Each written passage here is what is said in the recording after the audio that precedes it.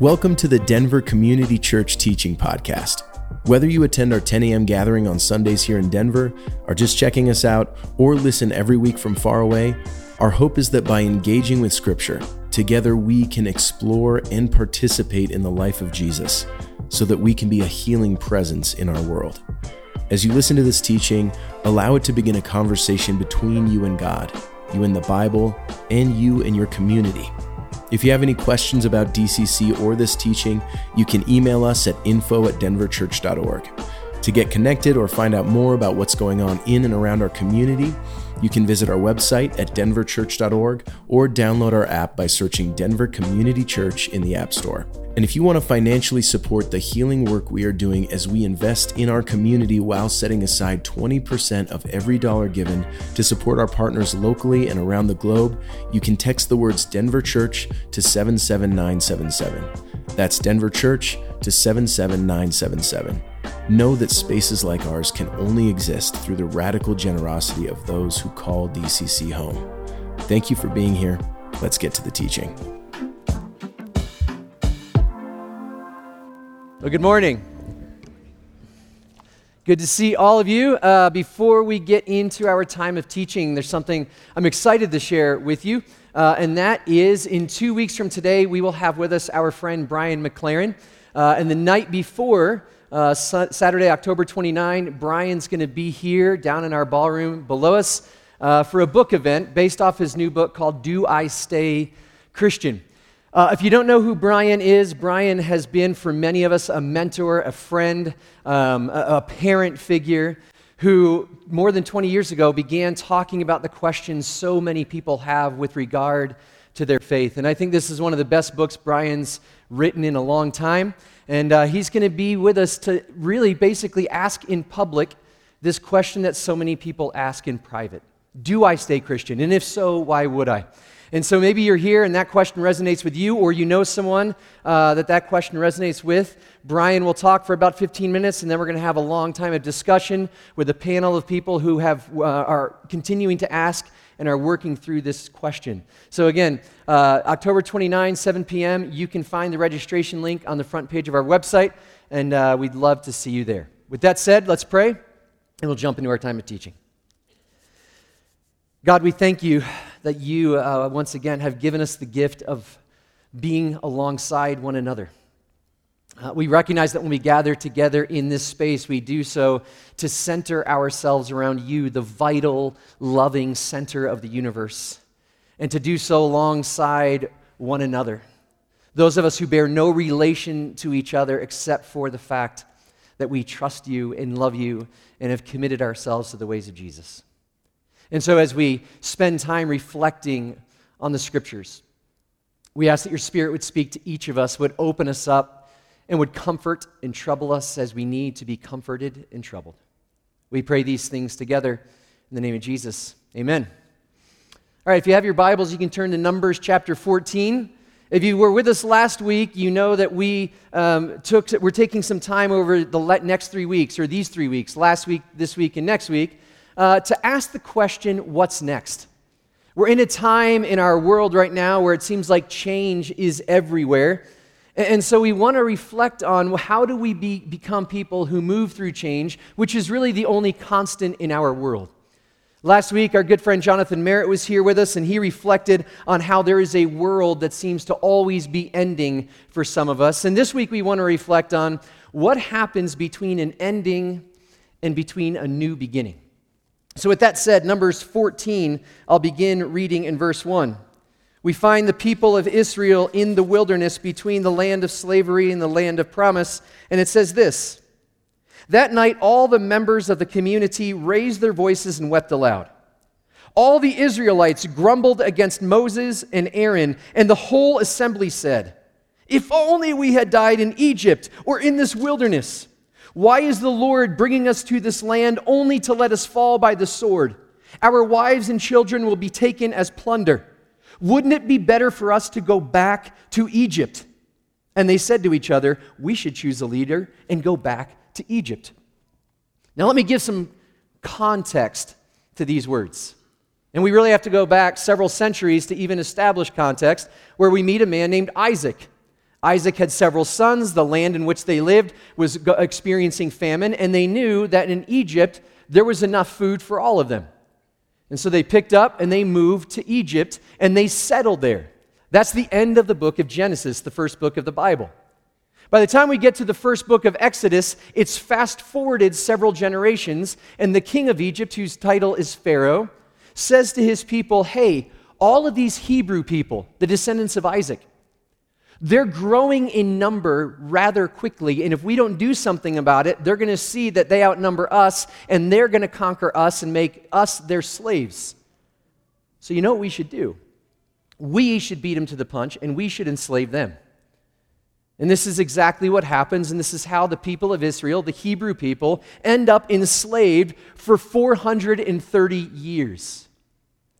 Toward the end of the time of their enslavement, there was a child who was born to a Hebrew woman, and yet he was raised in an Egyptian household and given an Egyptian name. We know him as Moses.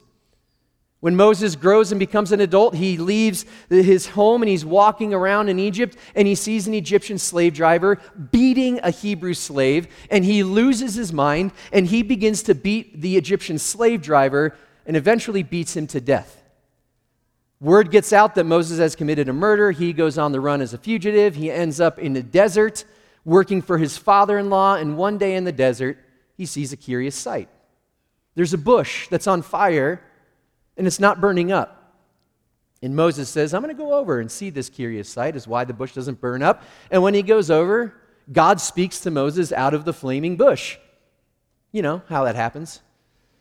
And he says, Moses, I need you to go back to Egypt and say to Pharaoh, let my people go and bring them into the land that I will show you. Simple enough. Here's what we don't hear. Moses, I need you to go to Egypt and tell Pharaoh, let my people go, spend 40 years in the wilderness walking around, and then, before you get in the land, I'm going to kill you, and they'll all go into the land that I will show you. What's interesting is if you hear the words of God in Exodus chapter 3 when he speaks to Moses, he says something's going to end and something's going to begin, but we don't hear anything about the middle place. And this is where we find the people in Numbers chapter 14 in the verses we just read. They're in the middle place. They have left Egypt. They have been carried out on eagle's wings, as the writer of Torah says, by God out of the land of slavery. And they're moving toward this unknown land, this unknown new beginning.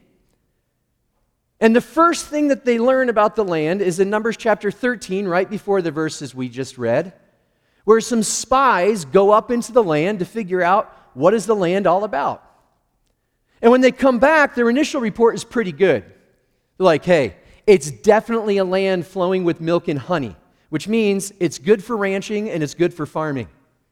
In other words, there's going to be enough food for all of us.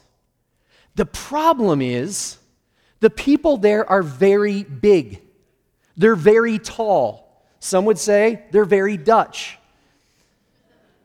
You have to be like from the Midwest to get that joke. Dutch people, by the way, are the tallest ethnicity in the world. That's a fact. You can look it up on Google after this. And I only share that with you because if today's sermon is terrible, at least you can leave saying, I learned something.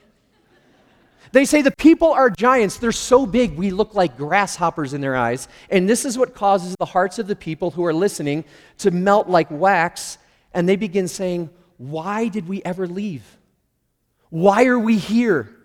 Did God bring us here to kill us? If we would just die here or maybe die in Egypt, you know what we should do? We should go back to the place we were. Because as terrible as it was, at least we know what was going on. See, they're in this middle place. They're in this liminal space.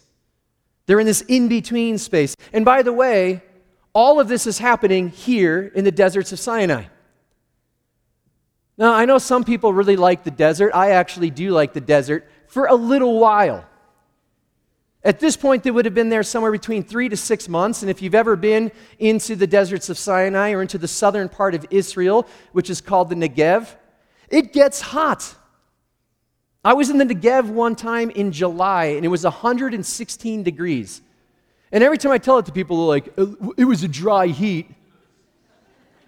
Like, that's the dumbest thing I've ever heard in my life. You've obviously never experienced 116 degrees, with or without humidity. It's miserable. And you know what? We got off an air-conditioned bus, and someone was like, that's this. And we were like, okay. And we got back on the air-conditioned bus, and people were still like, oh my God, that was so hot. 7 minutes, and we could barely handle it. 6 months, of course they're going to complain. Why? Because they left what was familiar. Something ended, and now they're on the cusp of something new, but they don't know what it is. They're in a middle place. They're in this liminal, in-between space. How many of you have been there? You have a job? Yeah, of course. You have a job. Everything's going well. You start making plans for the future. And then one day you walk in and you see all your fellow employees walking out carrying the dreaded file box. And you're like, oh no, there's layoffs. You're thrown into this middle place. Something's ended, but you don't know what's coming next. Maybe it's a relationship, a friendship. Maybe your partner left. Something ended, and you feel like you've been thrown into this current and you can't get your bearings, and you have no idea what's coming next. Maybe it was the loss of a loved one, someone that your life was very connected to, someone who meant the world to you, and they passed from this life into the next, and now you begin looking down the road going, I don't know how life will ever move forward without them. These are the middle places. Somewhere between the end of something and before the beginning of something. And these are really difficult places to be. And I want to suggest that our culture actually doesn't really like these middle places. I don't think we as human beings ever did, but our culture is like a snapshot of denial with regard to the middle places. Maybe it's because of like the rapid pace of life that we've just adopted and accepted as normal and just the way things are. We just go as quickly as possible through them. I mean, just look at your calendar. Do you have any space between anything? Not necessarily on the calendar, but mentally. I have a friend, and every time we connect with each other, this is often how the conversation begins.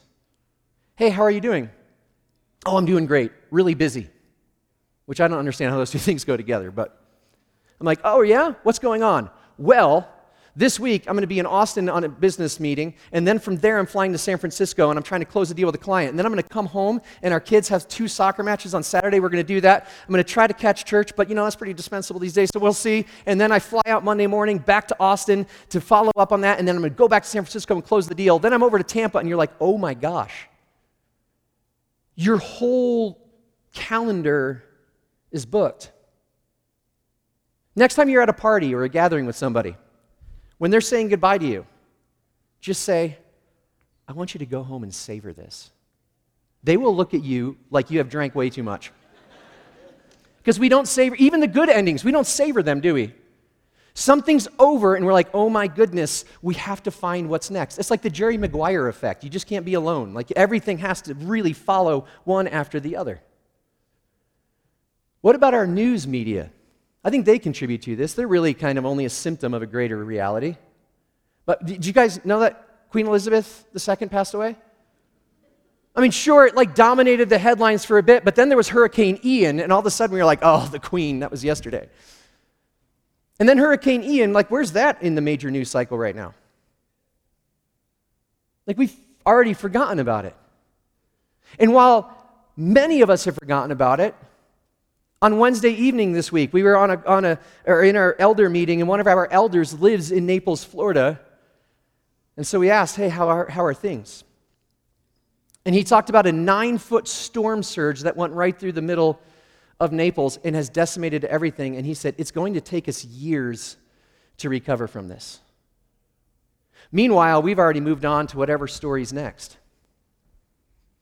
Years ago, after yet another high school shooting, a friend of mine who's a pastor in Texas, 3 families in his congregation lost students to the gunman.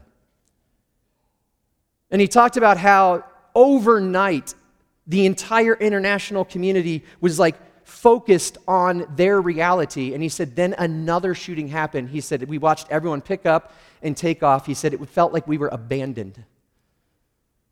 Because we just don't ever even observe an ending, and all we're looking for is the next beginning.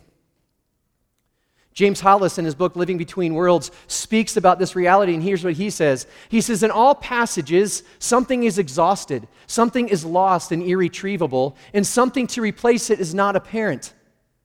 In all passages, there is the death of something. Naivete, the old roadmap, a plan, an expectation, a strategy, a story, and so on. And what is yet to come is not yet present, not available, at least not conscious. Our culture hates this middle place. I mean, think about us right now in the world that we're living in. I mean, if I say the words March 2020, all of us are like, oh, that was brutal.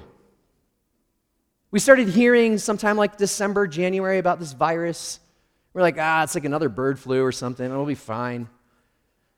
And then there was like this random like, hey, somebody in California got the virus, because California is always the ones that do things first. And then like you hear like somebody else, and then you're like, and then it's getting to the point where you're like, wait, what's going to happen here? I'll never forget the Sunday, our last Sunday meeting before the pandemic, when we were like, hey, turn and greet people, but don't get near each other, because we had no idea what was going on. And then that Wednesday, March 11, I got a text. And I looked at it, and it said, oh my gosh, did you hear that all schools in Colorado are going to be closed and kids are going to go to online learning? I'm not kidding. The first thought that went through my mind was, oh Lord, help us, a whole generation of homeschool kids. By the way, I'm friends with somebody who's homeschooled. She's on our staff, and I ran that joke by her, and she's like, oh, you've got to tell that one. I could make more jokes about homeschool people, but moving on. So then all of a sudden you're like, what are we even going to do? How is this even viable? How is it going to work? That night, we're in an elder meeting, and all these news reports starts coming out, and I'm getting like texts from all sorts of people. One said, did you hear that they suspended the NBA season? And I'm like, well, who's going to miss that? Then the next one, March Madness just got canceled. What is happening? And then the one that really rocked me to my core, Tom Hanks and Rita Wilson just got COVID. And I was like, what is going on? The world is ending. And you know what? The world was ending.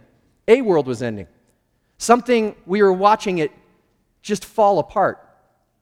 That following Friday, we had a bunch of people over at my house around this table going, what are we going to tell our community? And we're like, you know what? We're going to communicate really clearly. And we said, DCC will suspend its services for 3 weeks, and we'll see you on Easter.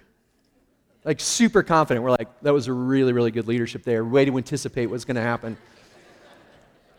A year later, we're like, hey, welcome back. Hope you registered. And all of you are like 15 feet apart. Real good feeling of connection in here.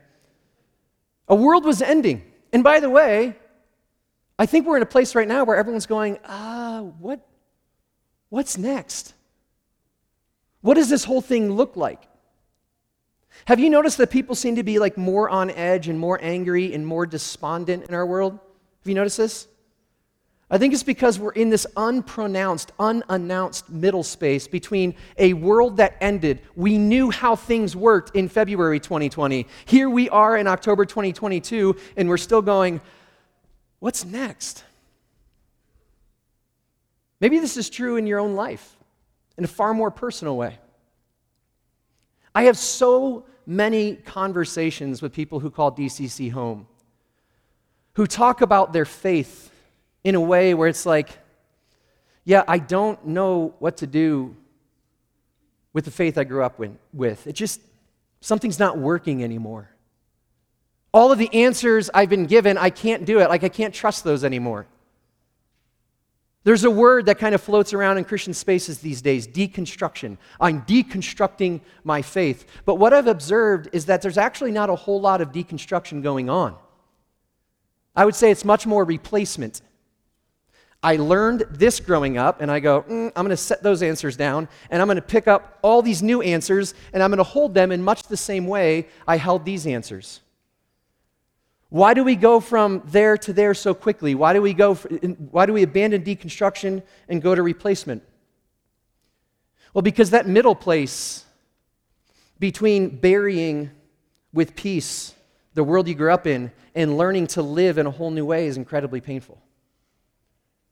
And I speak from experience. Like, all joking aside, I get paid to be a Christian. And yet, there have been significant times in my life of deep doubt, of deep sorrow, of feeling like, even though you may not have meant it, I feel like you swindled me. Even though you may not have meant it, your beliefs have deeply wounded and injured people I dearly love. And it's really easy to go over here and be like, so I'm going to pick up all these beliefs. And you know what? If you get hurt in the process, it'll be just fine. You'll get a taste of your own medicine. Which, by the way, might be some of the problem between people who fancy themselves progressive and people who fancy themselves conservative. They're so much like each other, they can't stand to be in the same room. This middle place, though, where you're like, I don't even know what I mean when I say God anymore. This middle place where you're like, the Bible is the most archaic, backward, exploitive, misogynistic text I've ever read in my life. And I'm supposed to preach from it. This middle place where you're like, oh, that's the other story about the history of Christianity. You see, these are the places where when you begin to doubt God, when you begin to doubt the Bible, when you begin to doubt the foundations and the tradition you grew up in, you honestly begin to doubt yourself. And you wonder, can I talk about this? By the way, I did one time talk about it and I got fired.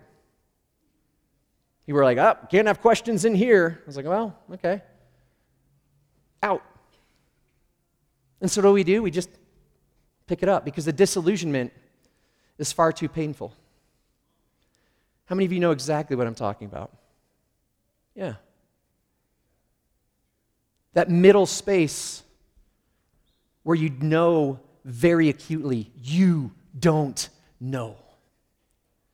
It's everywhere. And by the way, it's a very, very painful reality.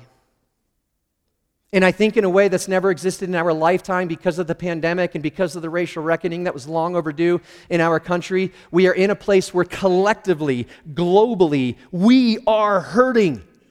And at the same time, collectively, we are denying that we're hurting, which is far worse.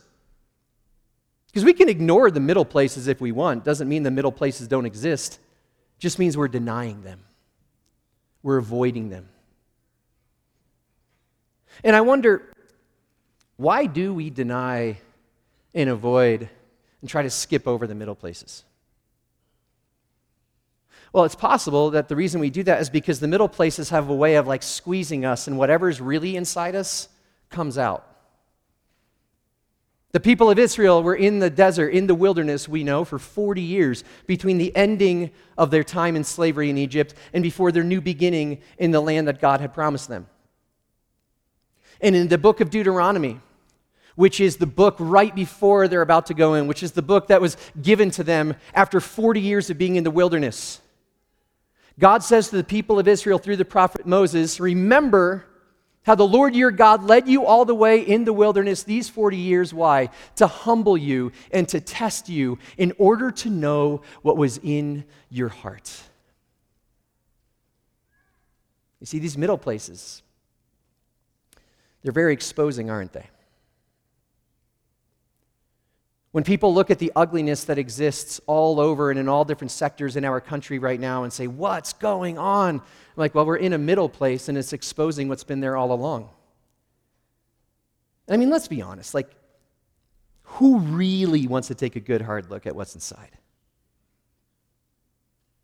Let me ask a question, and I want an honest answer. How many of you flew in an airplane this summer? Okay, so you were delayed or had a flight canceled. Right? This is like very low-hanging fruit to describe the middle space that we're talking about.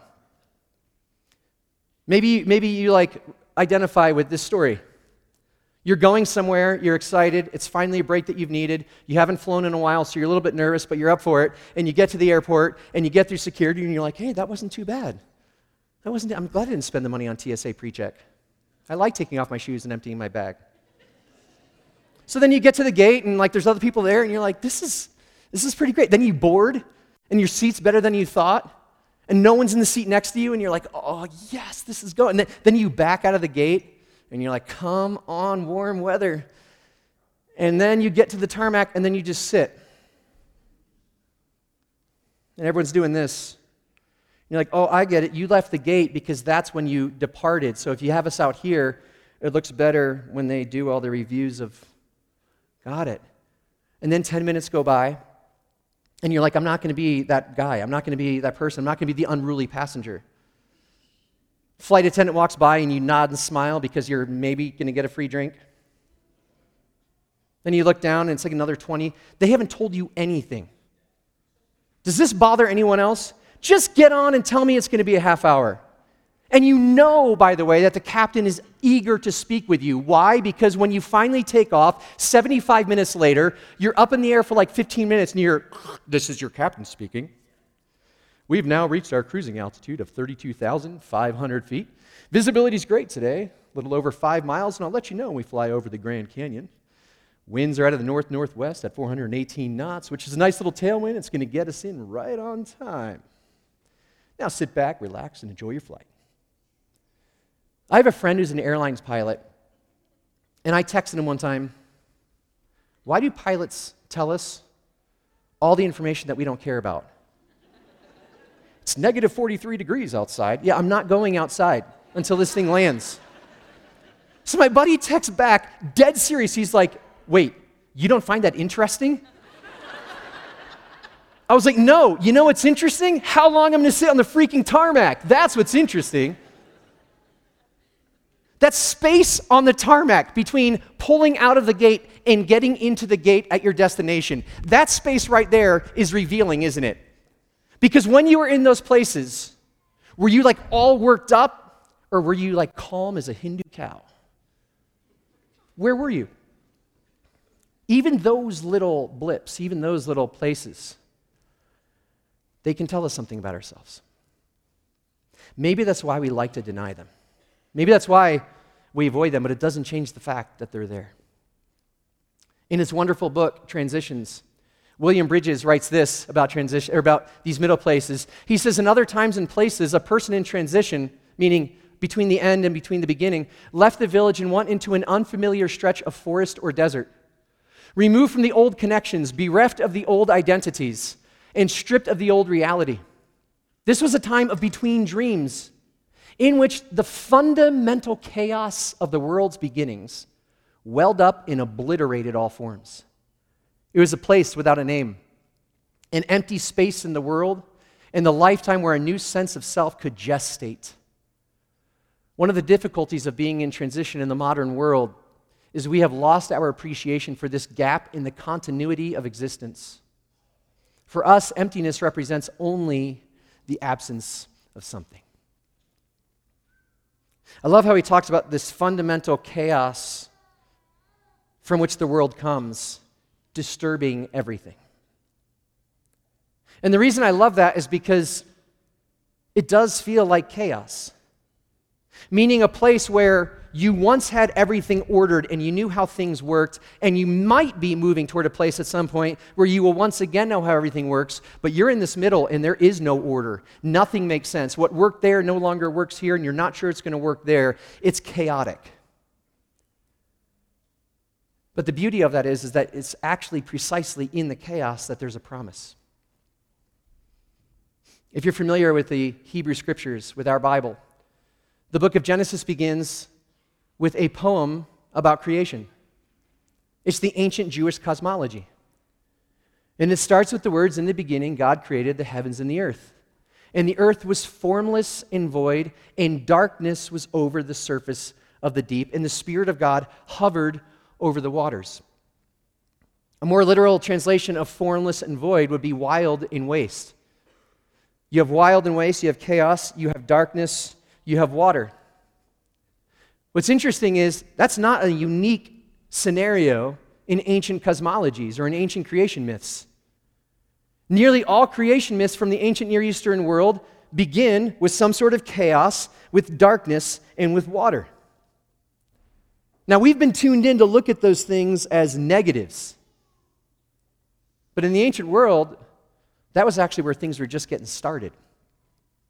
As a matter of fact, the ancient world began as a way of marking an ending, is when something came to an end, they would symbolize through ritual and through mythology and through stories and through poetry, they would symbolize chaos as a way of making themselves expectant for the emergence of new life.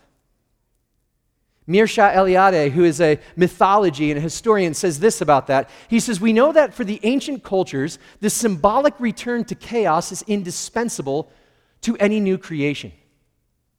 The return to chaos is, for a person of ancient culture, equivalent to the preparation for a new creation.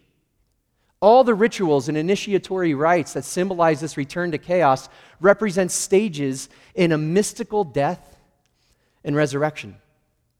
In the final analysis, it's the birth of something new. The promise is that if you're here this morning and you find yourself in this middle space, our ancestors would show up and tell you, oh, get ready, because there is something new emerging. There's some new life. One of the hints that we see in the creation poem in Genesis 1 about the way that this works is the phrase or the hook that the writer puts in the poem. The hook is this: there was evening and there was morning the first day. There was evening and there was morning the second day. There was evening and there was morning the third day. The days in Jewish consciousness begin in the dark. They don't begin with the sun rising.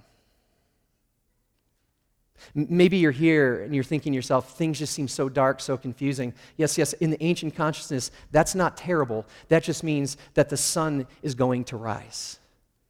And the question is, will you wait for it? Or will you just turn on all the lights in the house and pretend that it's light outside too? See, one thing I know is that many of us are here this morning, and in one way or another, we're in this middle place. I can tell you certainly, as a faith community, broadly speaking, we're in this middle place. As leadership, we're currently having a conversation saying, what will we make of the world? The pandemic has changed the world. What will we together make of the world? Like, I'm not going to stand up here and give you cheap answers being like, hey, here's what's happening next, because I'd be lying. I don't know either. And we together, collectively, as a faith community, we are in this middle place, just like the rest of the world. We currently purchased a new building. We sold another building. We're working to sell this building. People are like, well, what are we going to do? What are we going to do? What are we going to do? We're going to wade through it. We're going to walk through it. We're going to do it together, and we're going to trust. We're going to trust that even in the moments that feel chaotic, that's just preparing some sort of new life that's going to emerge. That's what we're going to do. For some of you, that makes you tremendously nervous, and I get it. Makes me nervous a lot of days too. But what it does is it asks us a fundamental question. Will you trust in the God that speaks into the chaos and brings out order? Will you trust in the God who speaks into the darkness and brings forth light? And by the way, I'm asking myself those questions almost daily. Will we trust that? Maybe in your personal life, there's been the end of something and you have resisted it with every fiber of your being. And you've resisted it by going on to something new. And even in the midst of something new that you're trying to tell yourself, it's going to be okay, it's going to be okay, it's going to be okay, there's something that wells up within you from time to time, and you don't know what it is. Maybe it's that you skipped over this needed middle space. You refuse to walk through the chaos and the darkness, and that thing that wants to give birth within you is waiting for you to stop. Let's not forget, we're a part of the Christian tradition. Central to our tradition is the story of the death and the burial and the resurrection of Jesus. One of the things I've noticed, especially in Protestant traditions, is that we kind of talk about the death. We definitely don't talk about the burial. But man, when it comes to the resurrection, let's go! Bottomless mimosas for everybody. But the real power of the story is Saturday. That day in Jerusalem where everything was a bit quieter because the festival had just ended. A day in Jerusalem where people who knew Jesus and loved Jesus and followed Jesus were wondering what had just happened because the weight of the shock and the grief and the horror hadn't really yet settled on them. Saturday, the day where the stone was still firmly in its place. Saturday when darkness was still within the tomb where Jesus was buried. And yet it was precisely in those moments of grief and shock and sorrow that God was making ready his power to exert it and raise Jesus to new life. From this middle space of grief and chaos and darkness, light and life and new birth came into the world, not just for Jesus, but for all of us. Maybe this middle place asks us, do we trust that story? Do we trust that story? Because one thing I know and I've learned through experience is that these middle places say, will you surrender enough to the chaos to see what kind of new life God wants to birth in you? Will you sit in the middle of this confusing, disorienting time? Will you sit there long enough to see what God will do in you and through you? Will you wait patiently in the darkness, believing that in time the sun will rise? Because one thing I can tell you that I know for certain about this middle space is it will come to all of us. Another thing I know is that when Jesus ascended into the heavens, he said, I'm with you always. Which means that when we're in these middle places and it feels chaotic and dark and confusing and hurtful and painful, while all of those things are true, as people who follow a risen Jesus, we can say, I wonder what new life is being born. Let's pray together.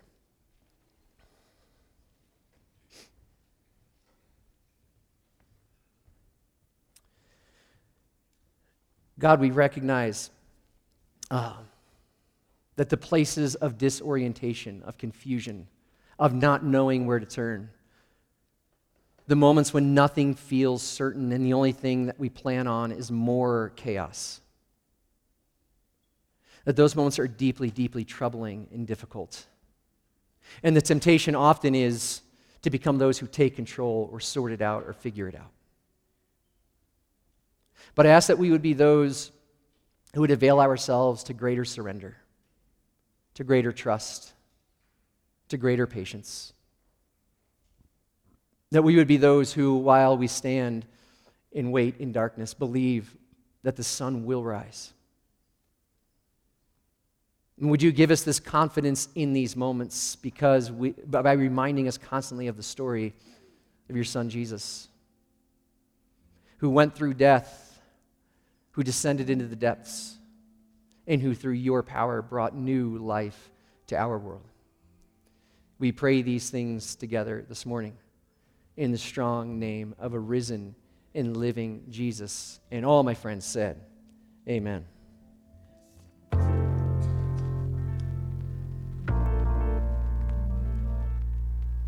Thanks for engaging with our weekly teaching. Before you go, we wanted to highlight a few things going on in the life of our community.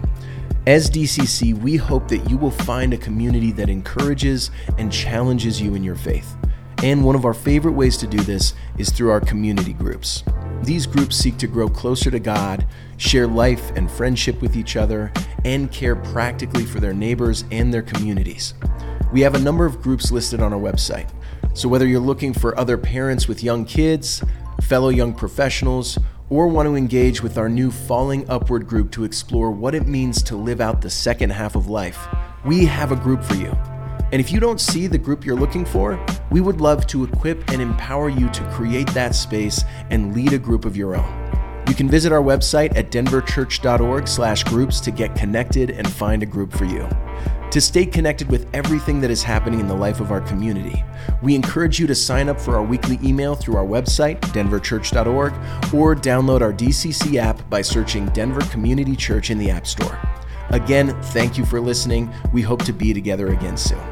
And now may you, our siblings in Christ, continue to explore and participate in the life of Jesus, so that together we might be a healing presence in our world. Go in peace.